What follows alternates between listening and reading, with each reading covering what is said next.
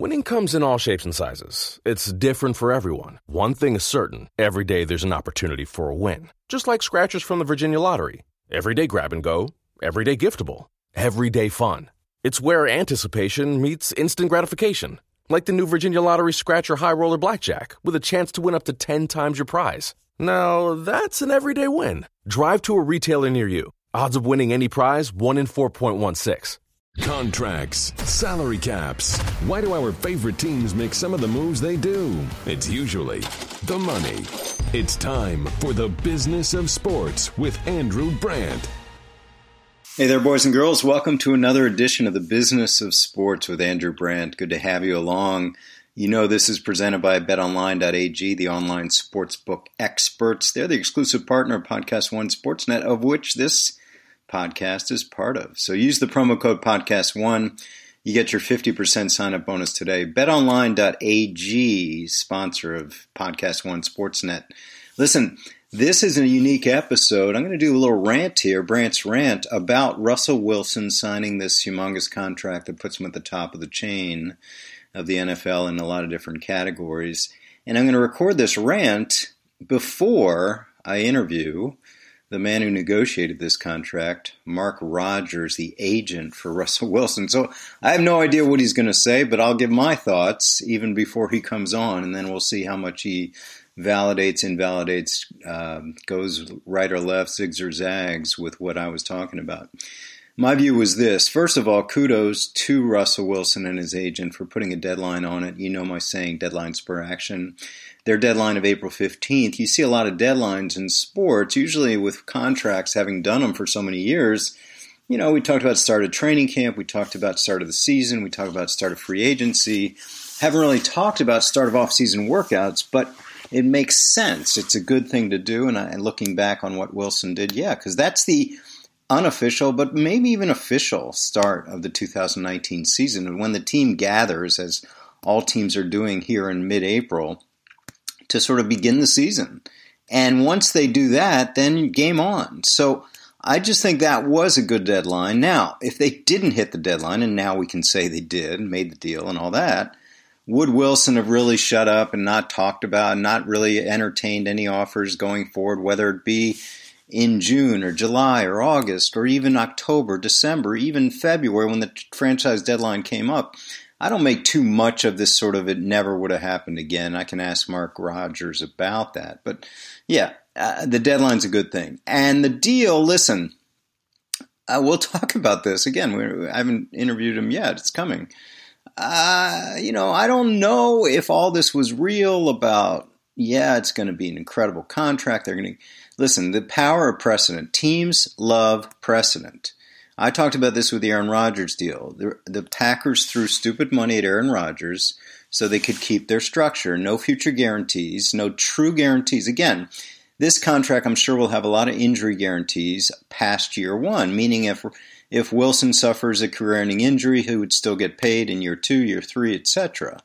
But not true guarantees, which are true cap skill injury guarantees. Like if you get cut because you stink, if you get cut because they don't have enough cap room, if they get cut because of injury, that's a true guarantee. And the way these contracts work in Green Bay, in Seattle, and many other places, it's Pittsburgh, the only real guarantee is first-year money. And of course they're not going to cut you the first year. It's really even stupid to say it's guaranteed first year. Of course it's guaranteed first year.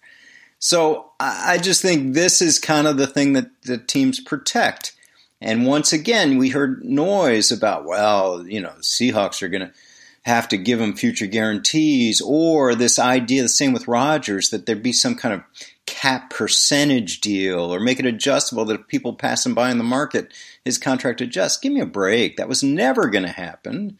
Never going to happen with Rodgers. Never going to happen with Wilson unless those guys got to free agency or the cusp of free agency after 1 or 2 franchise tags. Then they could lever that, but not in the situation that Russell Wilson was in. So, like the Packers, the Seahawks threw a ton of money at him, made the deal, and what a deal it was for him. I mean, reportedly $65 million signing bonus and $107 after 3. Huge numbers, but as far as we can tell, kept their guarantee structure only 1 year. And it's silly because this funding rule that teams have to escrow future guarantees, teams don't want to do that. We're talking about ownership worth $20 billion in Seattle, the estate of Paul Allen, his sister. Come on.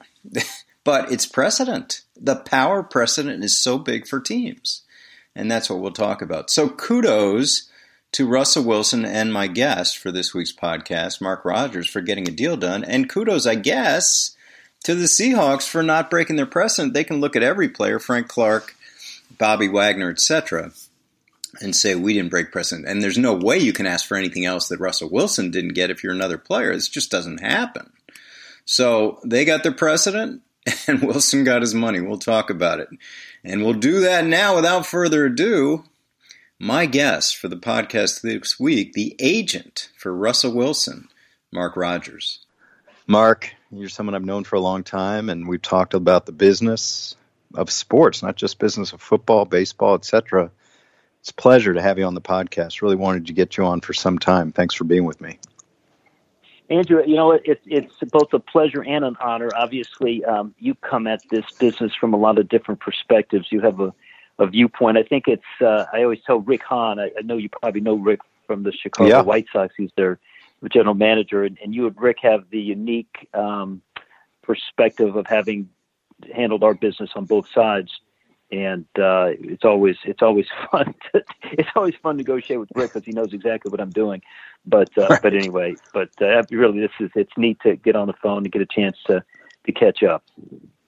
Yeah, I really appreciate that. I mean, I just remarked that I'm old, so I'm now in my third decade, finishing my third decade. So 1 decade on the player side, 1 on the team side, and then this sort of media and academia kind of analyst decade, which is, fun for me. Maybe there'll be a 4th decade of something else. Who knows? Well, and I hope in this 3rd decade you're just finishing up that you have a chance, I'm sure you have had, knowing you, to influence the decision makers of the future, because our business, as you know, has really evolved over. I think you and I are contemporaries as far as how long we've been in business, and to see the evolution of just not only the economics of the game, but the business side, the analytics side, the work and the time that goes into things today that took literally minutes before and now take weeks and months. But it's an interesting time in sports. Great time to have a chance to influence young minds like you do. Yeah, I appreciate that. I mean, that's part of my thing, which is kind of giving back. I'm not going to cure cancer, but hopefully I'm going to give back in the way that I know best, which is knowledge and insights that can help not only younger people, but I get a lot of older professionals looking to maybe switch gears to sports and give insights that maybe they don't get elsewhere. But you kind of pushed me into a segue I wanted to go to right away, because you have this unique perspective in not talking to, quote unquote, just a football agent, and your primary focus in the sports world has been baseball. So sort of take us through how you got into it, and is sort of your ventures from baseball to football, and maybe football is just Russell Wilson. Maybe people need to know sort of that's an interesting sort of career path. Well, it's been a circuitous route for sure, and a lot of people don't know this. My first job out of law school, I graduated Florida State in 1987. My first job out of law school, I worked for Robert Fraley. I don't know if you remember Robert. Of course, tragically in a plane crash with Payne Stewart. But I worked for Robert for just a year, and one of the neat things about back then was when DRI graduated in 87, a young man was coming out of the University of Miami who was a pretty good running back named Alonzo Highsmith. And as it turned out, I had been a teacher and a coach at Christopher Columbus High School in Miami, and Alonzo was one of my students. I had coached football. I wasn't the head coach, but I was one of the assistants. So I got to know Alonzo, and one of his teammates was a young man named Mike Shula. And so I still work with Mike a little bit, but Alonzo kind of followed me to Robert Fraley, and Robert was able to represent him. And, I helped out as much as I could. And so that really, my first foray into this business was actually, I thought, really the highest end at football. We had, Alonzo had a good friend named Jerome Brown, and I know you remember that name. He was a 6th pick in the draft that year. And they had a good friend named Winston Moss, and he was a 2nd round pick. Wow. Tampa Bay had a pretty good draft because of Alonso. But so I got, I was with Robert. We did back then. He was doing a lot of coaches, so I got a chance to work in that environment. Buddy Ryan and Joe Gibbs and Bill Parcells at a time when coaches' salaries were beginning to take off, and so Robert was working with them, and I had a chance to. We got a new client, a young golfer. Who was pretty good, but a little bit brash, a little bit my age, and so they kind of handed him over to me. And his name was Payne Stewart, and so I had a chance to work with Payne, and which was fun. So I left after I left that firm. I continued. I stayed in football, and I did actually. I had more football clients at one point than I had baseball. But as time evolved, Andrew, and you know how this goes in sports, I actually had represented an NBA player as well. I was certified in all three sports at one point. But as time goes on, and because of the way our business has evolved is really year-round in each sport, it became more and more evident to me that I was really going to have to specialize in one of the three. And it just seemed at the time that, I had a really nice young baseball clientele, and the longevity of the career was a little bit more amenable to my schedule and style. And so I kind of began to lean heavily in baseball, and over time, didn't recruit any more football players. People don't probably know this. I let my certification in football lapse. I had to go back and take the test so I could represent Russell in the last contract we did, not this most recent one, but the one before that. But, so that's really the evolution, but it's neat because, and I know that's probably going to be your next question. I hate to anticipate what you're going to ask, but if I wasn't doing football, how did we get Russell Wilson? And really it was, you're probably not going to believe this because nobody in our industry can. I didn't recruit Russell Wilson, and Russell Wilson called me. He was being scouted in baseball at North Carolina State. So in baseball he was a junior, so he was eligible for the draft. In football he was a redshirt sophomore. So he had an opportunity in baseball. Scouts loved him, and he called me on the phone. I flew to Raleigh and met him. We had a wonderful meeting, and next day he hired me. And, of course, he was a fourth-round pick in baseball, and we got a deal done for him, and he played the first summer in Tri-Cities, which is near Seattle.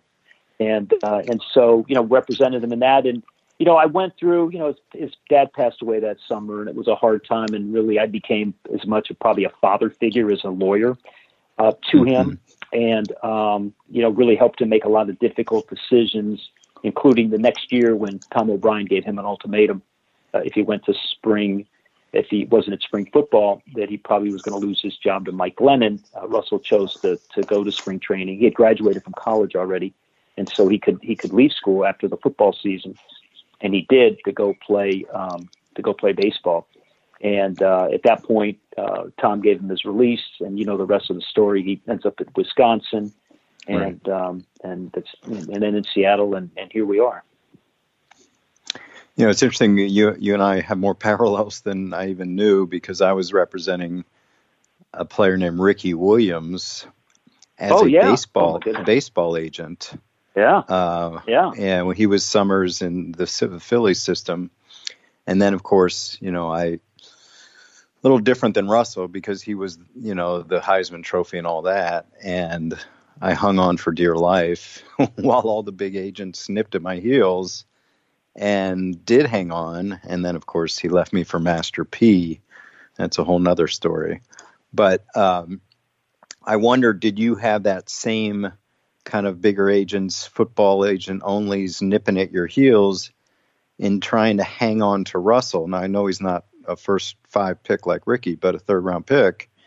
When that was all going on, coming out of the draft, coming out of college, and that's a great question. Well, Russell Wilson was not Ricky Williams, obviously, because there was at that point a lot of question about his physical. Could his stature, could his height, would it transition into the NFL?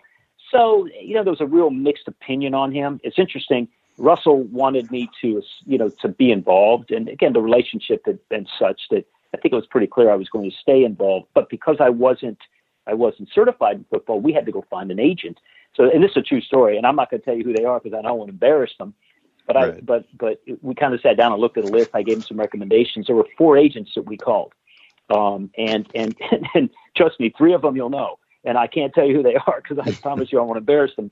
But I called them, and the first one I called, who's a big time guy, who represents a bunch of quarterbacks, and Russell was kind of enamored with them, had no interest in Russell Wilson, which is interesting.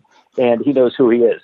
And then another one wouldn't get on an airplane and fly in to meet with Russell. Russell was at IMG at the time. I had gotten him at IMG to begin to train for the combine. So really we were looking for a negotiator and somebody who was certified. He wouldn't get on a plane to come down. He said, no, I said, I can't do it. It's too much money. It's not worth me flying down to go meet with him. So he scratched him off the list. Right. This is true. The third one was a guy that I really, really, really liked. And I can't tell you his name because he's still very active in the business, but he had to, he was recruiting 2 quarterbacks at the time. Actually, he was recruiting another quarterback at the time. And when I called him, he was intrigued and interested, but he went, apparently the conversation came up in a conversation with the other quarterback's father, and the other quarterback's father made this agent insist and promise that he wouldn't represent any more quarterbacks in the draft. So this agent had to choose between his client, or not his client, but the other quarterback and Russell, and chose the other quarterback. And so this is a true story. God loved him. And I think the world of Bus Cook. So Bus was the fourth guy. And Bus was kind of a legendary guy with some neat deals in football. And I love Bus Cook. Bus Cook's just one of my favorite people of all time. And I called Bus, and Bus was supposed to fly down and meet with us. We were at IMG, and now we have nobody to meet with. And Bus is supposed to come down and fly down. He's going to fly. I don't know if you know, Bus flies his own airplane. He was going to fly down, but he's in Hattiesburg, Mississippi, and there's fog on the ground, and they can't get out of town. And so Bus gets in his Escalade, and he and his wife drive down to Tampa. And at this point, Russell and I and Russell's wife at the time were sitting in a conference room waiting, and Bus is, supposed to meet at like 10 o'clock. Bus gets in around 2 o'clock in the morning. Russell's wife's sound asleep. Russell's tired as heck. I'm tired. Bus comes in. His wife's asleep in the car. He comes in. It's 2 o'clock in the morning. I think we talked to Bus for about 3 minutes. How many? And we all go our separate ways. 3 minutes. It was. Well, first of all, at this point, he's the only one who's interested. The only one we got on the hook, and we're getting ready to go to the combine, right? So it's pretty funny. But anyway, we actually was getting ready to go to the Senior Bowl, and so next morning I get with Russ and say, hey, what do you think? He goes, well, Mark, he goes, it really doesn't matter what I think. It does it. He goes, there's only one person who wants to help us. And so it was Bus. And so I called Bus and said, hey, I got great news for you, And so Bus helped us through the first deal. And Bus actually negotiated Russell's rookie deal. And then I ended up becoming certified, took the test, passed, certified, and then started representing Russell beyond that. I'm just wondering, was that the plan to bring in Bus or whoever, is sort of experienced certified to get you through the rookie contract negotiations? But was the plan all along for you to become certified for the second contract, or was that discussed? Well, it wasn't really discussed, and it would have been, I hate to say this, but probably presumptuous on my part to think there would be a second contract. I mean, who knew then, right, what would happen with Russell in the draft? Right. Who knew that it would evolve like this? But, you got a pretty strong sense after his rookie year, obviously when he gets named the starter, and then he goes out and has a nice rookie year. They go to playoffs, win a game against Washington, and should have beat Atlanta in the second round. And it's pretty clear that he's going to make it in the league. And, at that point, he and I talked about it, and I told, I have a lot of loyalty to Bus, and I think Bus was very understanding at the time.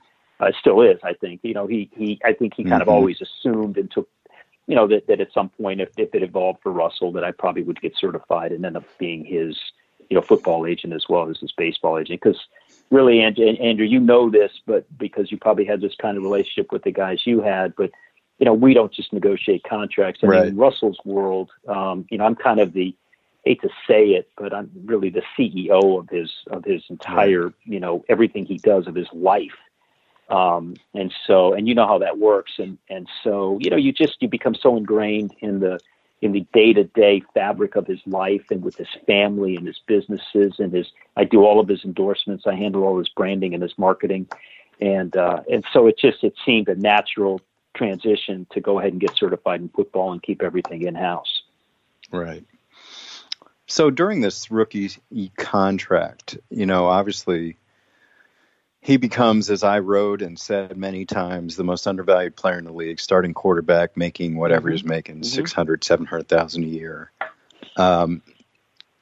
Was there, and we noticed, certainly you noticed, I noticed the Seahawks signing up Earl Thomas and Richard Sherman and Cam Chancellor and Michael Bennett and all these contracts sort of making their hay while they had such an undervalued quarterback. So they only, they can only do deals 3 years into the CBA. That's what's allowed now. Was there, and frustration may be too strong a word, but was there kind of looking around at that time like, geez, what is going on here? He's making $600,000. Players like him are making 20 to 25 million a year. Were there those thoughts going on in that rookie contract span?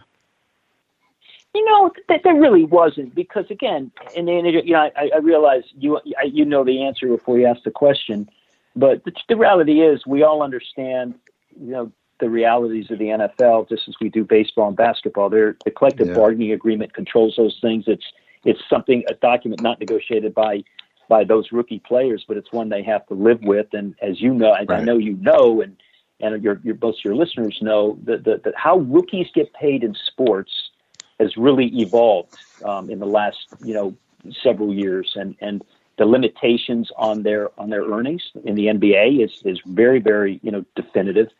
Football, because of the rookie wage scale, and even in baseball now we have a limitation on signing bonuses, and so those rights of players who really aren't constituencies of the Players Association, those rights have been negotiated away, and you bide your time, right? It's part of the process. I think you have to be patient. I've always felt, and I do this with my young baseball players too, who aren't yet eligible for arbitration and not yet eligible for free agency, to get caught up in what could be or what might be or what you should have and aren't getting is to take away from the energy that you need to put together a body of work now that will, create the platform for a better deal down the road. And if you get all caught up and I'm not getting paid enough, I'm not making enough, then that I feel like that carries with you all the way through your career, instead of saying, look, I'm going to be proactive, I'm going to earn the new contract, and I'm going to get paid well when I get it. Really, in Russell's case, it's kind of what happened. Not kind of what happened. It is what happened. His first extension, I guess it was an extension. He becomes the second highest paid quarterback, right behind Aaron Rodgers. At the time, we certainly fought hard to do above that. There was a lot of things we wanted to do, but he had never been paid. At the time, it was a running joke between Russell and I. He wanted to buy a house. I wouldn't let him until we did the deal. He didn't have the money to buy a house. And he wanted to move his mother and his sister from Richmond, Virginia to Seattle. And there's other things he wanted to do that he couldn't do because really, again, in relative scheme of things, he hadn't made the kind of money yet to do those things. So, I know you know Jeff Moride very, very well. Sure. And Jeff was one of my mentors growing up in this business. And of course, Jeff he and Lee were icons in our business when they were partners and doing football and baseball, and really had a not only a diverse practice, but a well known, maybe at the time were the biggest well-known agents in the business. And Jeff's just somebody I got to know well, and I trusted and I confided in, and kind of helped me through the process. He and Ray Anderson were really two guys that I relied on a lot early in my business days. And Jeff told me one time, he didn't use this word, but he used a more definitive word. But we were talking about young players, and he said, "Hey, don't ever mess around with the player's first fortune." And it was great advice, because you have to let that player you have to let the player have that first contract. You have to understand his emotional needs, his physical needs, his financial needs, and fill those tanks up. And I always tell my guys, after we do the first one, the second one's mine. The second one's mine, because the first one makes you comfortable. The second one creates generational wealth. And let me work on that one, because that's the one that will ultimately decide your financial fate forever, and probably the fates of your children and maybe even your grandchildren. And it's funny, because I mentioned that to Russell many, many times as we were preparing for these negotiations. So that's really interesting. I mean, and again, another parallel thread between you and I with I knew Jeff, we had similar backgrounds, him in baseball, me in football, sort of being agent, then team exec. He went on to ownership, which I, of course, never did. But now I run a program at Villanova University endowed by Jeff Morad, who was a graduate there, teaching sports law and sports business. So nice parallel there. What you said about not the first contract, the extension contract in 2015, I lauded that contract because not only did it sort of fall in line right behind Aaron Rodgers, but something I always point out to readers, listeners, that really they don't pay enough attention to is the starting point. And most starting points are like Russell's deal right now, where the quarterback is making $17, $18, $20, $25 million to jump off into their new big contract. Russell Wilson, and I'm not just saying this because you're on the phone, was jumping off at a ridiculously low number due to the rookie contracts of around $1 million, I believe, and made that million turn into it. You tell me, but I think that year turned into like $32 million. Right. So exactly. Fantastic deal from my point of view, because when you compare contracts, a lot of different ways to do it, but one of the more prime ways in my mind is starting points. And that kid was coming off $1 million and had a $31 or $32 million bonus. So kudos on that one. And that really set him up over these past 4 years. Yeah. Well, thank you. Yeah, no, and that's, listen, what you're trying to do is maximize these opportunities. And, I'd love to say that I'm smart enough to look down the road far enough to say, yeah, we set that up for the next one and the next one. But, somebody asked me today, are you already starting to think about the next one? I guess. Right. No, I'm thinking about my next good night of sleep, which I haven't had in a long time.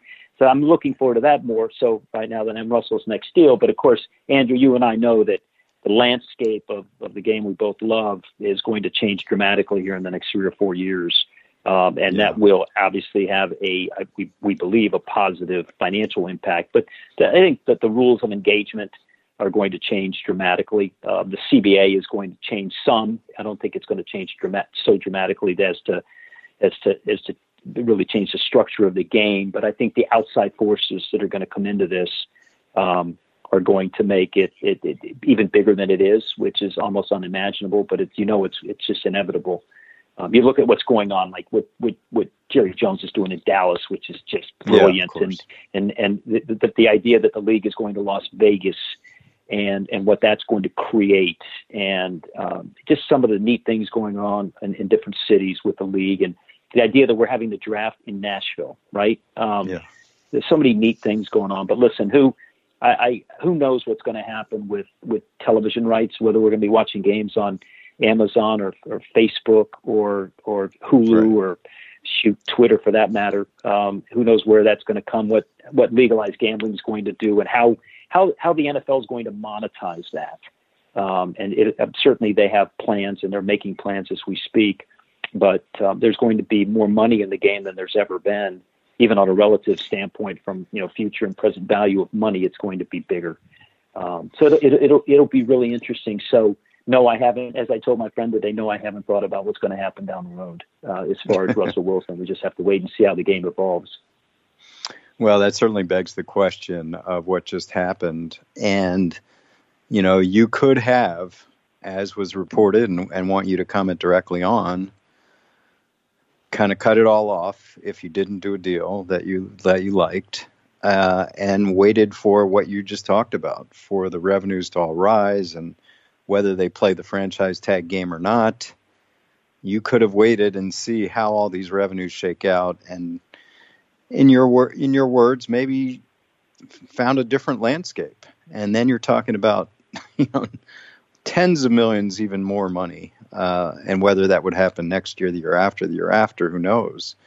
But you chose to do a deal, and you had a deadline of April 15th. Tell us about that deadline, and then we'll get into how it came together at the deadline. But setting the deadline itself, how did you figure that out? I sat down with Russell and Sierra. We spent 2 days together at the Super Bowl, and I had prepared a lot of things for them to look at and wanted to walk them through all of the different scenarios, including the financial realities of the future of the NFL, as much as we could extrapolate those numbers. And I wanted to give them a sense of what was at stake and what we might be able to do now and what we could do in the future. And so one of the things that we talked about, this long checklist of things to talk about, one of them is deadline. Last time, as you know, we put a first day of training camp date on the deadline because Russell didn't want it interfering with what he was doing on the field. And Andrew, you know about those deadlines. People say, oh, that was artificial, it was artificial, it was artificial. Well, there are no real deadlines in the NFL, right, except within the collective bargaining agreement. So every you could say that every deadline is artificial, but it was real because it was real to Russell, and the ramifications of that deadline were, look, he shouldn't have to step on the field at OTAs or at off-season conditioning program workouts on April 15th to prove his value. If his value isn't already proven now, then what we didn't want to do is be judged positively or negatively on how he was doing in, for example, OTAs or mini camp and all of those sorts of things. Now, people say, oh, that's absurd. Well, it's not absurd. You've been on both sides of the deal. On the team side, you're looking out the window watching guys, what kind of shape are they in, how they're working, how's their, blah, blah, blah, blah. You don't worry about that so much with Russell. But I didn't want him to feel like he had to prove his value. And he didn't want to. Right. And he was great with this. He said, because he brought up April 15th first. We talked about pros and cons. But it was we couldn't think of anything negative other than there'd be a little bit of public backlash about this, maybe it being artificial. But it wasn't. But it was good. Listen, deadline spur action. It's the old adage, but it's also a truth. And so we did it for that reason.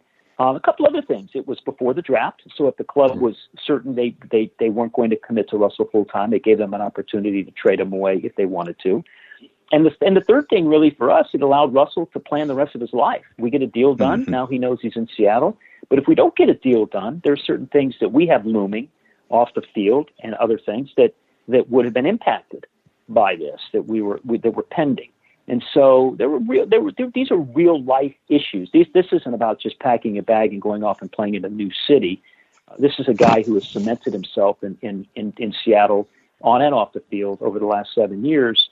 And there was a lot at stake, more than just how many dollars are we going to be able to secure. And then, Andrew, look, nobody likes to talk about it, but the realities of our game that baseball and basketball don't really have to worry about so much. And that is, it's easy to talk about what Kirk Cousins did and say, boy, he was brilliant. Look how it worked out for him, Mike McCarthy. Right.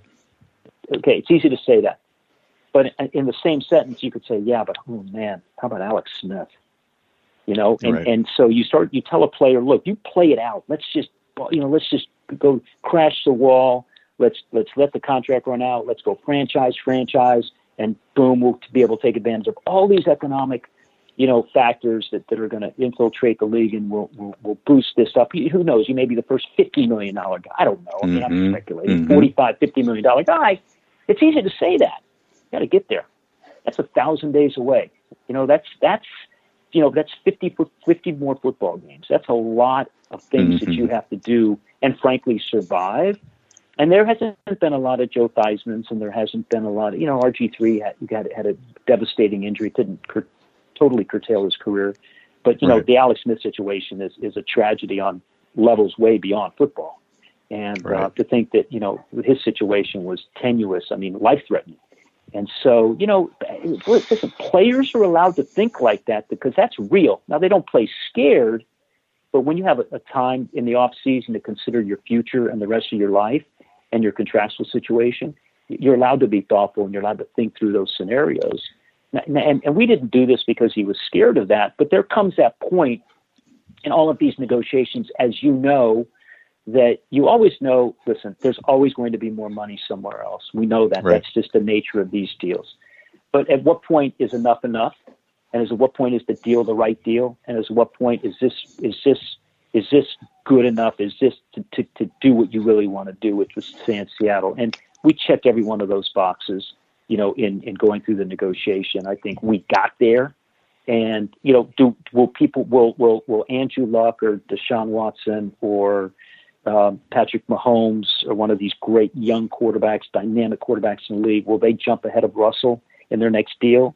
Likelihood is very strong. That's okay. That's part of the deal. You understand that, it's nice to set it to give somebody something to shoot for. But you know what? We root for them to go ahead of us, don't we? Yeah. Because it just drives the market a little bit higher. We know the cap's going to grow, so the numbers will grow exponentially. It's really well said, because you have people like me, frankly, that are out there, and some a lot less experienced than me, that just sort of throw out things that, oh man, we got to get that fully guaranteed deal, and what's going on, and why can't they do that in football? Why don't these players get there? But the realities are different. And what people don't know about Kirk Cousins is, if the Redskins ever gave him a serious offer, he wouldn't have gone to free agency. He wouldn't have never gotten that guaranteed deal. It was by happenstance. 100% right. Yeah, I mean, because the Redskins were not in love with Kirk Cousins. I always said they liked him, they wanted to date him, but they never wanted to marry him.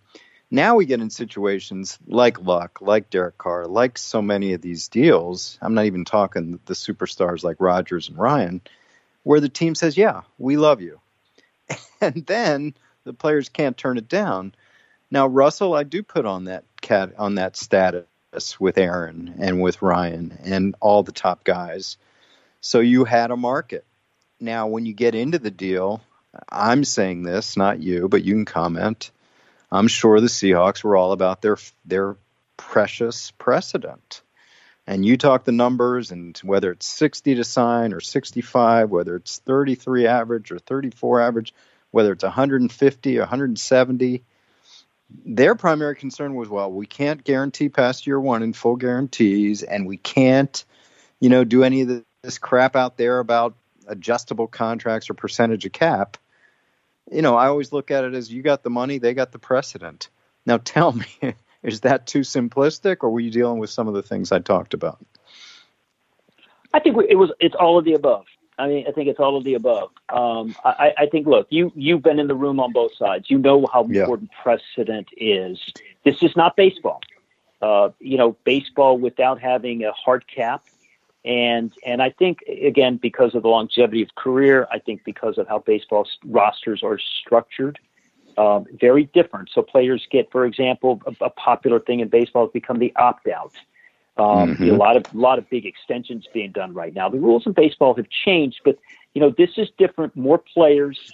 I'll tell you, I was sitting with Matt Thomas as we were negotiating the language of the backside of this deal, which, as you always know, is the most difficult part sometimes on these addendums. And I said, Matt, I just cannot believe you guys in football, you guys have not go ahead and codified this and made this one document that every team uses, because it's. You fight over the tenses of words, past tense, present tense, future tense. You're fighting about and words that have critical meanings, and we shouldn't be doing this. It should be uniform. And baseball has really tightened their language. Teams have become very uniform. Now, it's not codified. Everybody doesn't use the exact same document, but the words, the phrases are very similar. In football, it hasn't become that way. But I'll look, we had some very robust discussions with the Seahawks about our reasons for wanting a contract that was adjustable to the cap.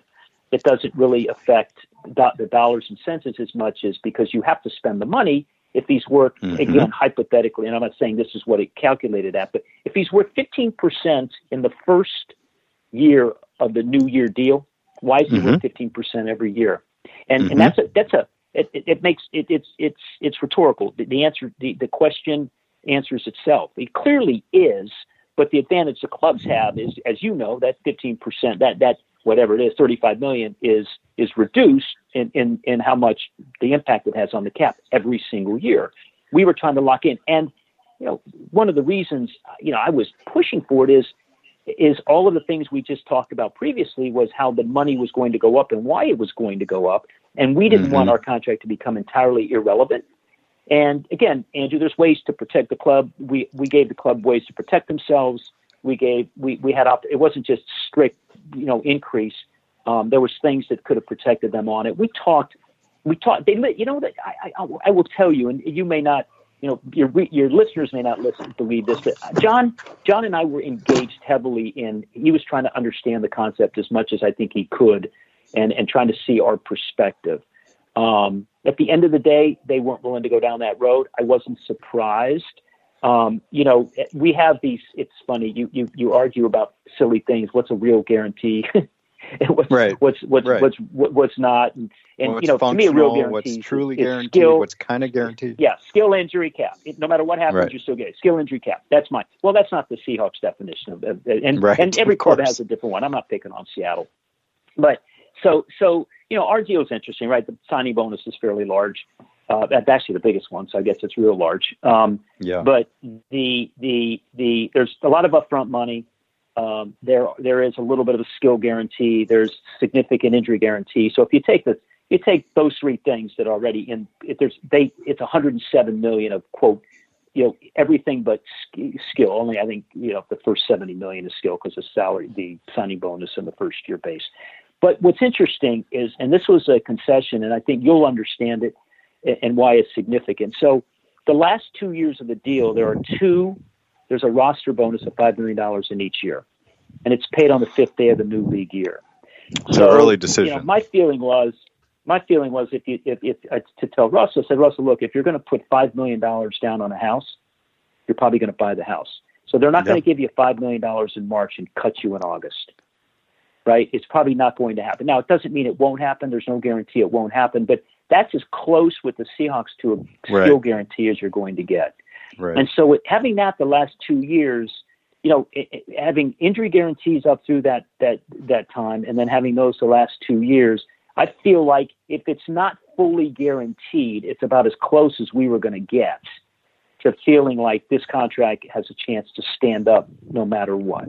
Now, again, if you and I could paint 1,000 scenarios why they wouldn't pay the roster bonus in the third new year. Russell has an injury that he passes the physical, but they're not quite sure he's the same guy. Right.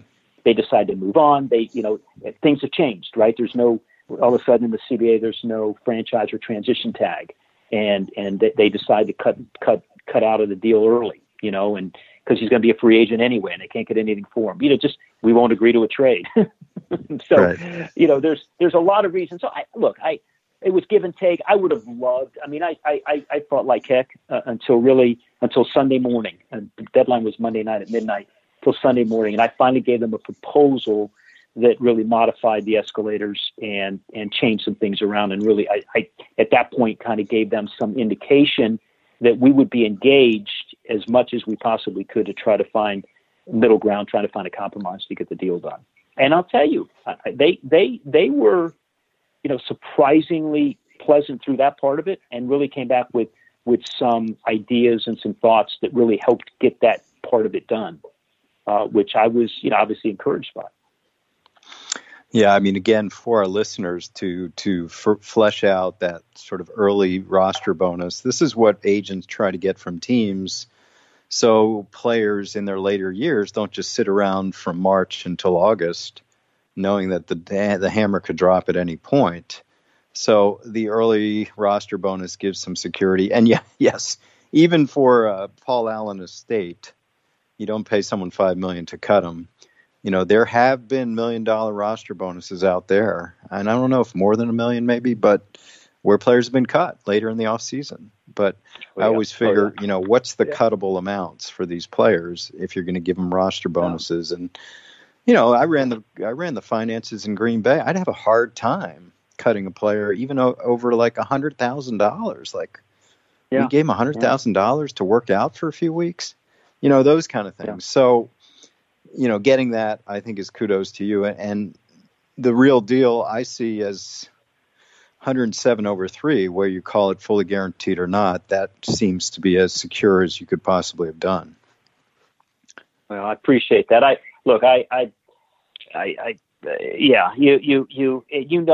It's funny. I was telling somebody this morning, and I know, again, I keep going back to you because you've been there.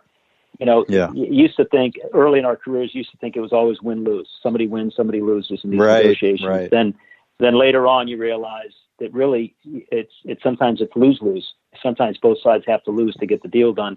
And, I hope maybe I've matured, maybe I've evolved, but, I finally back to win-win. I think that this is one of those deals when you walk away and both sides say, yeah, we gave in a little bit. We did more than we thought we were going to do. But at the end of the day, seeing Russell's reaction and how he and Sierra feel about it, and seeing the reaction in the city among the fans, and then seeing the reaction in the building at VMAC this week, and seeing how everybody in that building reacted to this.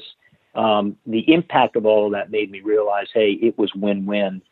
Mike McCartney called me yesterday. Mike represents Kirk Cousins, and he made a really funny comment. He goes, well, you know what? I called you because I know you're probably sitting around right now kicking yourself for all the things you didn't get.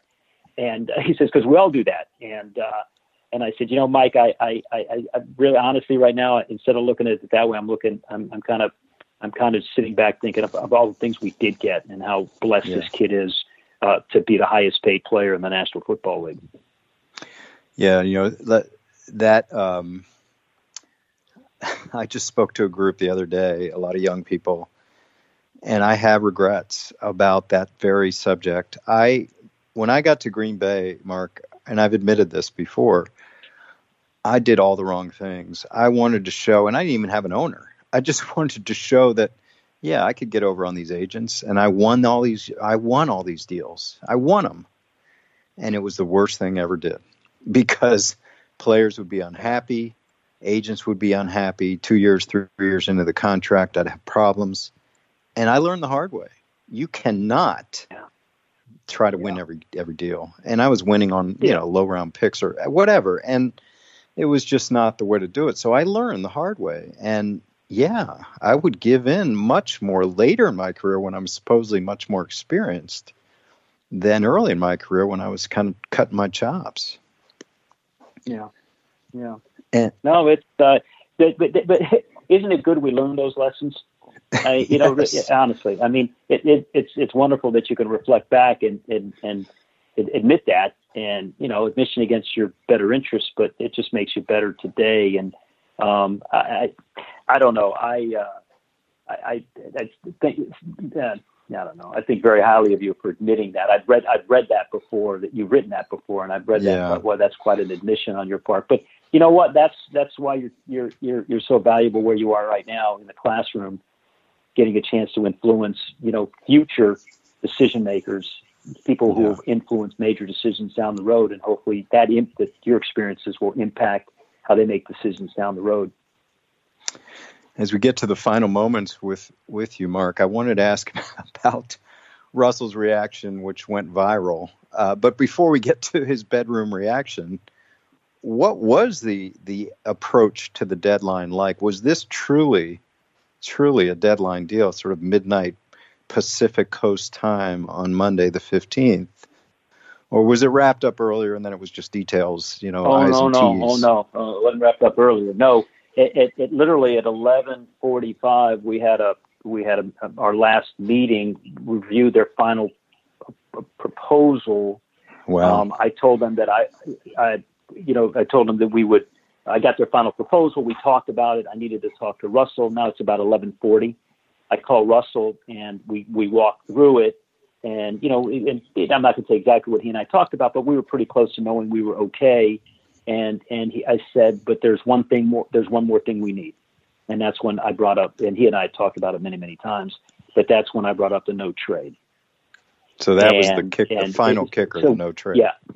That wasn't, so we weren't quite done yet. And I didn't tell the Seahawks we were done. So I went down, actually Dave and Matt were in Matt's office, and I went in there and said, guys, we're so close to the finish line. I need one more thing.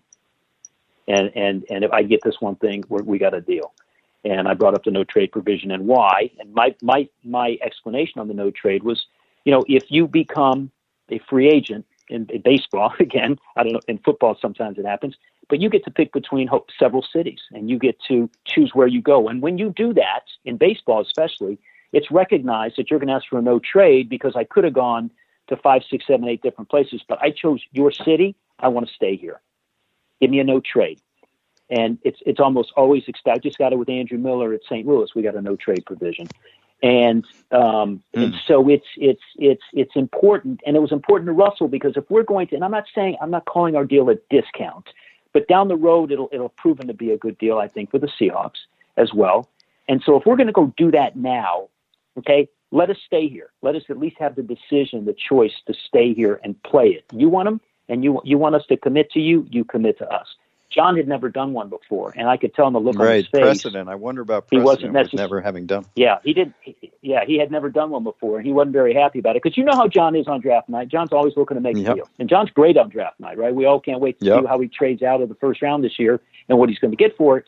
And so John hates the idea. I mean, that's a handcuff. John doesn't like to be handcuffed on draft night or any other time. And so you think he's made some dramatic trades, right? Jimmy Graham, right? Percy Harvin, Percy Harvin, huge deal, right? So he's used to dealing in marquee players, and I put Russell obviously in that group. And so, John, it was, you could tell John was uncomfortable. So they asked me to leave the room. They closed the door. They called Jody Allen, and they got all of them on the phone. They were talking about it. And then here comes Pete from his office. He goes into the room. So I know, oh man, it's like I didn't ask to change the team to the Wilsons. I just want to know trade. But anyway, I think it was painstaking for John. But at the end of the day, they relented. And at that point, I called Russell back and told him we got it. He said, do the deal. So I went down. It was after 12. It was probably 12:10, 12:15 that I went down and shook John's hand and told him we had a deal. And the celebration began. I think Russell posted at 12:20. So did this no trade? I mean, the only one I know of in the NFL, you just talked about doing one in baseball, which I think are not common, but much more prevalent. The only one I know in football is Larry Fitzgerald. Were there ones out there that you kind of looked at? I looked at a lot of contracts. I think I want to say, and you can go back and check with Mike on this, I want to believe Kirk Cousins has one, but Kirk Cousins got it the old-fashioned way. He was a free agent who got to choose between, I think at the end, he had three teams going after him very vigorously. So, Minnesota and the Jets, very smart of Mike to put that in there. Kirk's going to commit to Minnesota.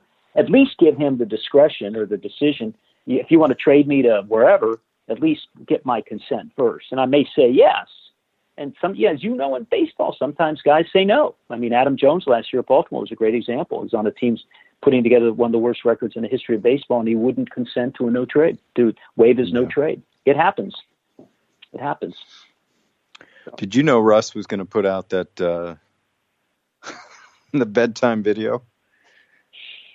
If I had, I might have asked him to do it a little bit differently than he did. But no, there's certain things I can tell Russell about, and certain things I can't. And honestly, what goes on in the bedroom at the Wilson household stays with the Wilsons. So I wasn't going to go down that road.